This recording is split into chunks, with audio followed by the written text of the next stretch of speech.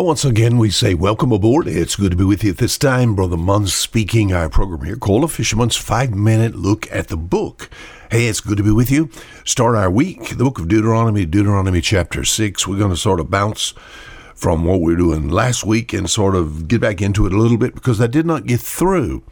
You say, why didn't you get through? Brother Munn, 5 minutes? And to do an entire series, I cannot do that, but we'll try our best to take, and some things that we'll be talking about this week, I think will be able to be of strength and help to you.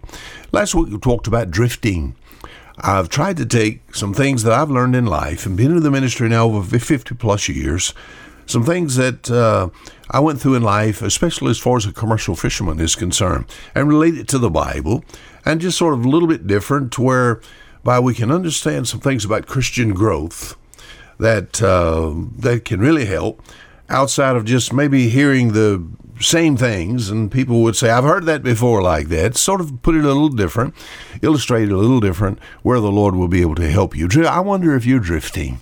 I wonder if you're adrift at this particular time. Last week we started by talking about, there's this scout bomber, and it's flying in the South Pacific. Before long, a loss of power down eventually on the floor of the ocean, South China Sea. What happened there, Brother Munn? 3 men went adrift. All 3 men. There was the pilot and the gunner and also the radio man found themselves in a little 4x8 raft, and they drifted for days and days and days, on up to about day 20, I think I went last week. Dry as parchment, eyes dimming, dehydrated, numb from the waist down, just basically dead. They were drifting in the South Pacific, freezing at night, roasting in the daytime, drifting. We talked last week how that not only can you drift on, we think about it, the ocean, but you can drift on land. We used Lot as an illustration. We used the nation of Israel. God brought them out of the land of Egypt. Yes, going to bring them into the land of Canaan. What did they do? They rebelled against God. What did they do? They violated, Deuteronomy 6. I got to read my verse. What's being said here? And they drifted some 40 years. I wonder if I'm talking to a drifting person today.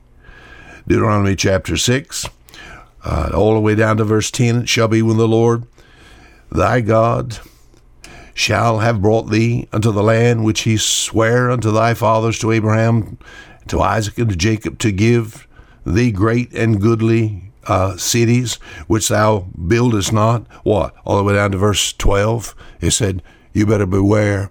Beware lest thou forget the Lord thy God. Forgetting God.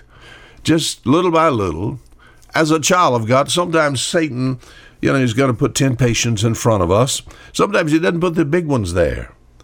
He just put just a temptation just to sort of slack off a little bit. And I've had people tell me, Brother Mon, I've just drifted away from God.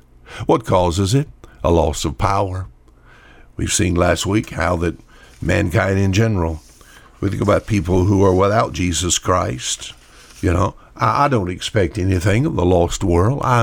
I can sort of understand why they act the way they act. We think about our world is engulfed with immorality right now. Why? Because mankind is powerless. What took place there in Genesis chapter 3? Man lost God. Man lost power with God. All the lost are adrift. I may be talking to someone. You may be moral. You may be nice. You may like Fisherman. I'm sure I would like you as far as a friend is concerned. But if you have not Christ as Savior, my friend, you are adrift. And then as far as this loss of power, the only way to get it back is in Christ. As far as Christ is concerned, God will see to it that we hear the gospel. In fact, what about the gospel? Romans chapter 1 and verse 16, for I'm not ashamed of the gospel of Christ, for it is the power of God unto salvation. Isn't that good?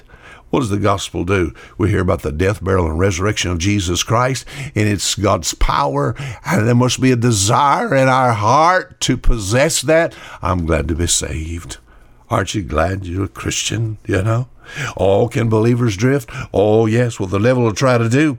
He'll try to cut halt this power that's in your life and set you adrift. Drifting. I wonder if I'm talking to a drifter. Until tomorrow, the same time, this is Fisher Munn saying goodbye.